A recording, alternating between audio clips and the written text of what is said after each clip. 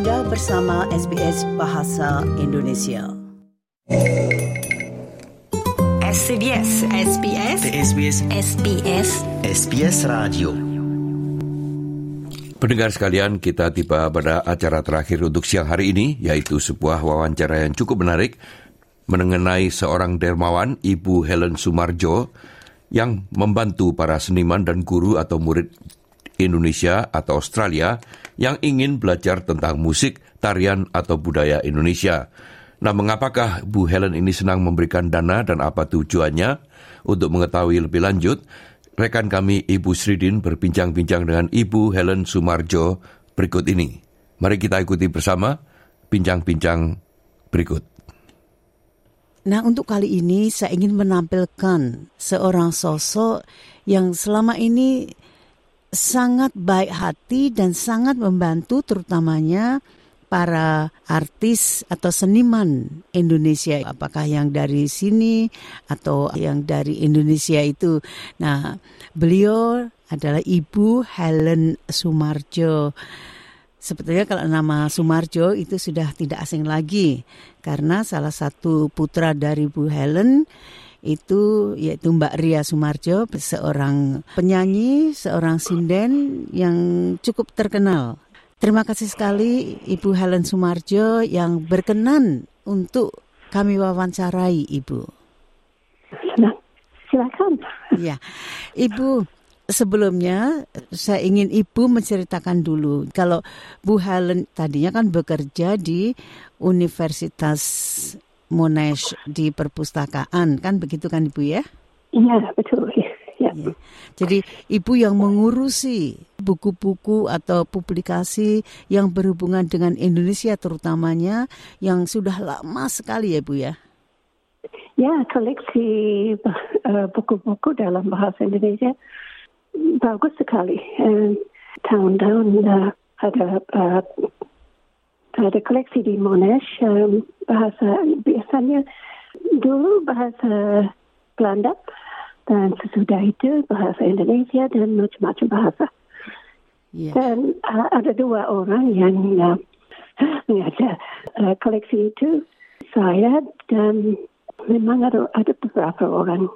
Karena saya di Monash di koleksi itu 30 tahun. Wow. Lama, ya. Iya, lama sekali. Nah, kalau Bapak sendiri di mana itu? Almarhum Bapak Bambang Sumarjo. Ya, orang Jawa Tengah, lahir di Blora. Dan beliau mengajarkan Bu ya di sini? Mengajar bahasa Indonesia ya di Saturday School dan di Indonesian Associations, macam-macam. Ya, di AIA dan sebagainya. Nah, Ibu, saya tertarik dengan kegiatan Ibu setelah Bapak tidak ada itu. Iya. Nah, kira-kira 5 atau 6 tahun yang lampau, Ibu mulai itu memberikan bantuan atau dana kepada para seniman Indonesia atau yang berkaitan dengan Indonesia. Nah, ini ya, betul. Memang Ibu tidak mau kalau saya mengatakan yayasan, ya, tapi itu kan semacam itu ya. Bukan resmi. Ini dari uang saya sendiri dan tidak begitu formal. Tapi saya juga selalu memilih orang yang mau belajar di macam-macam tarian atau musik di Indonesia. Atau mungkin ada guru yang bisa datang ke Melbourne untuk mengajar macam-macam budaya atau bahasa. Budaya atau bahasa. Nah, Ibu, apa yang mendorong Ibu tadinya untuk membantu atau memberikan biaya kepada mereka-mereka itu, Ibu? Karena saya pindah rumah ke Thornbury. Dan di Thornbury ada sekolah gamelan Bali yang bagus sekali. Jadi pertama kali saya, I'm trying to remember, ada orang guru dari Denpasar, orang Bali, ingin datang ke Melbourne untuk mengajar macam-macam instrumen Bali. Dan so number one was the Balinese teacher. That was a great success. Nah, terus setelah itu kan Ibu juga memberi bantuan kepada banyak lagi itu acara-acara lain itu. Nah, itu bagaimana ceritanya? Biasanya itu orang yang dari universitas atau orang yang minat untuk belajar bahasa nyanyian dalam bahasa Jawa misalnya, datang kepada saya. Dan kadang-kadang mereka successful untuk diberi uang untuk belajar di Indonesia atau belajar di sini dengan guru. Ya, dengan biaya dari Ibu. Ya, macam-macam guru sini. Ya. Nah, itu bagaimana Ibu menyeleksi mereka itu? Ada teman saya yang pintar sekali. Ya, dia bikin list of essential ingredients, like a recipe. Ya, saya mengerti. Yang harus dipenuhi ya, Bu ya? Ya, harus dipenuhi, and that was very interesting, and it made it more special. Ya, selama ini itu kebanyakan yang sudah Ibu bantu, apakah itu guru dari sini atau dari Indonesia, itu bagaimana setelahnya, Ibu? Macam-macam. Ada yang belajar di sini, jadi hasilnya baik sekali. Di gamelan Bali yang di Sonri itu tambah besar dan tambah bagus. And sometimes now they have children, anak kecil yang belajar. Gurunya bagus sekali. Itu Pak Jeremy ya, Bu ya? Pak Jeremy, orang Australia tapi pintar sekali main gamelan Bali. Ya. Ibu, ini Ibu mengingatkan saya itu. Saya juga pernah melihat itu.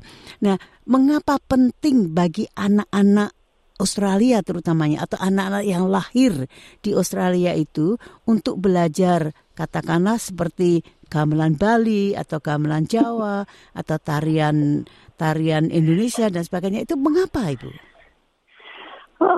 Itu yang paling bagus, ada link ya, untuk bikin link antara Australia dan Indonesia. Dan saya senang sekali kalau bisa jadi link dengan anak-anak dari sini belajar di Indonesia atau other way around. Untuk anak-anak Indonesia yang datang ke sini, Ibu membantu untuk mempererat ya, Bu ya, hubungan antara manusia dengan manusia. Bagi saya itu penting, yang paling penting gitu. Iya.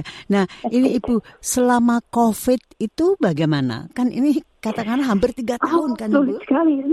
Semua artis sedih. Mereka tidak bisa main gamelan, tidak perform lagi.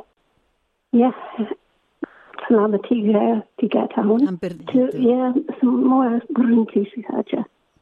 Nah, Ibu, sedih. Yang terakhir, yang baru-baru ini, itu Ibu membantu aktor dari Indonesia untuk datang ke sini untuk tampil di La Mama, yaitu penampilan itu Wawan Sofyan itu. Yes, that was very special, exciting. Ibu. Menurut Ibu hasilnya sangat bagus itu? Oh, bagus sekali. Penontonnya banyak sekali dan semua senang. Selalu penuh ya, Bu ya? Selama pertunjukan itu.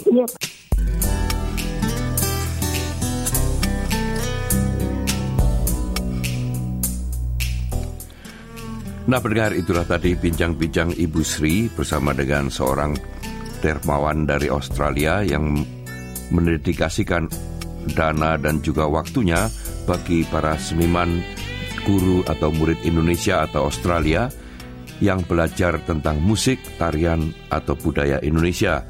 Ibu tersebut adalah Ibu Helen Sumarjo, seorang dermawan di Australia. Nah, jika Anda tertarik untuk mendapatkan bantuan, Anda dapat menghubungi Ibu Sri pada nomor 03 9949 2208.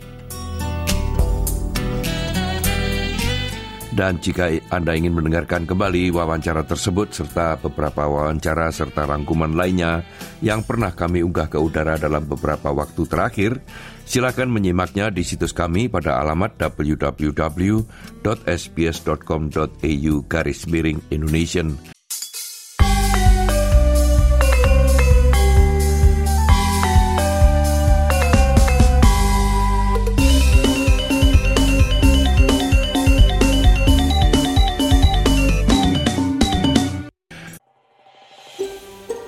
Anda ingin mendengar cerita-cerita seperti ini? Dengarkan di Apple Podcast, Google Podcast, Spotify, atau dimanapun Anda mendapatkan podcast Anda.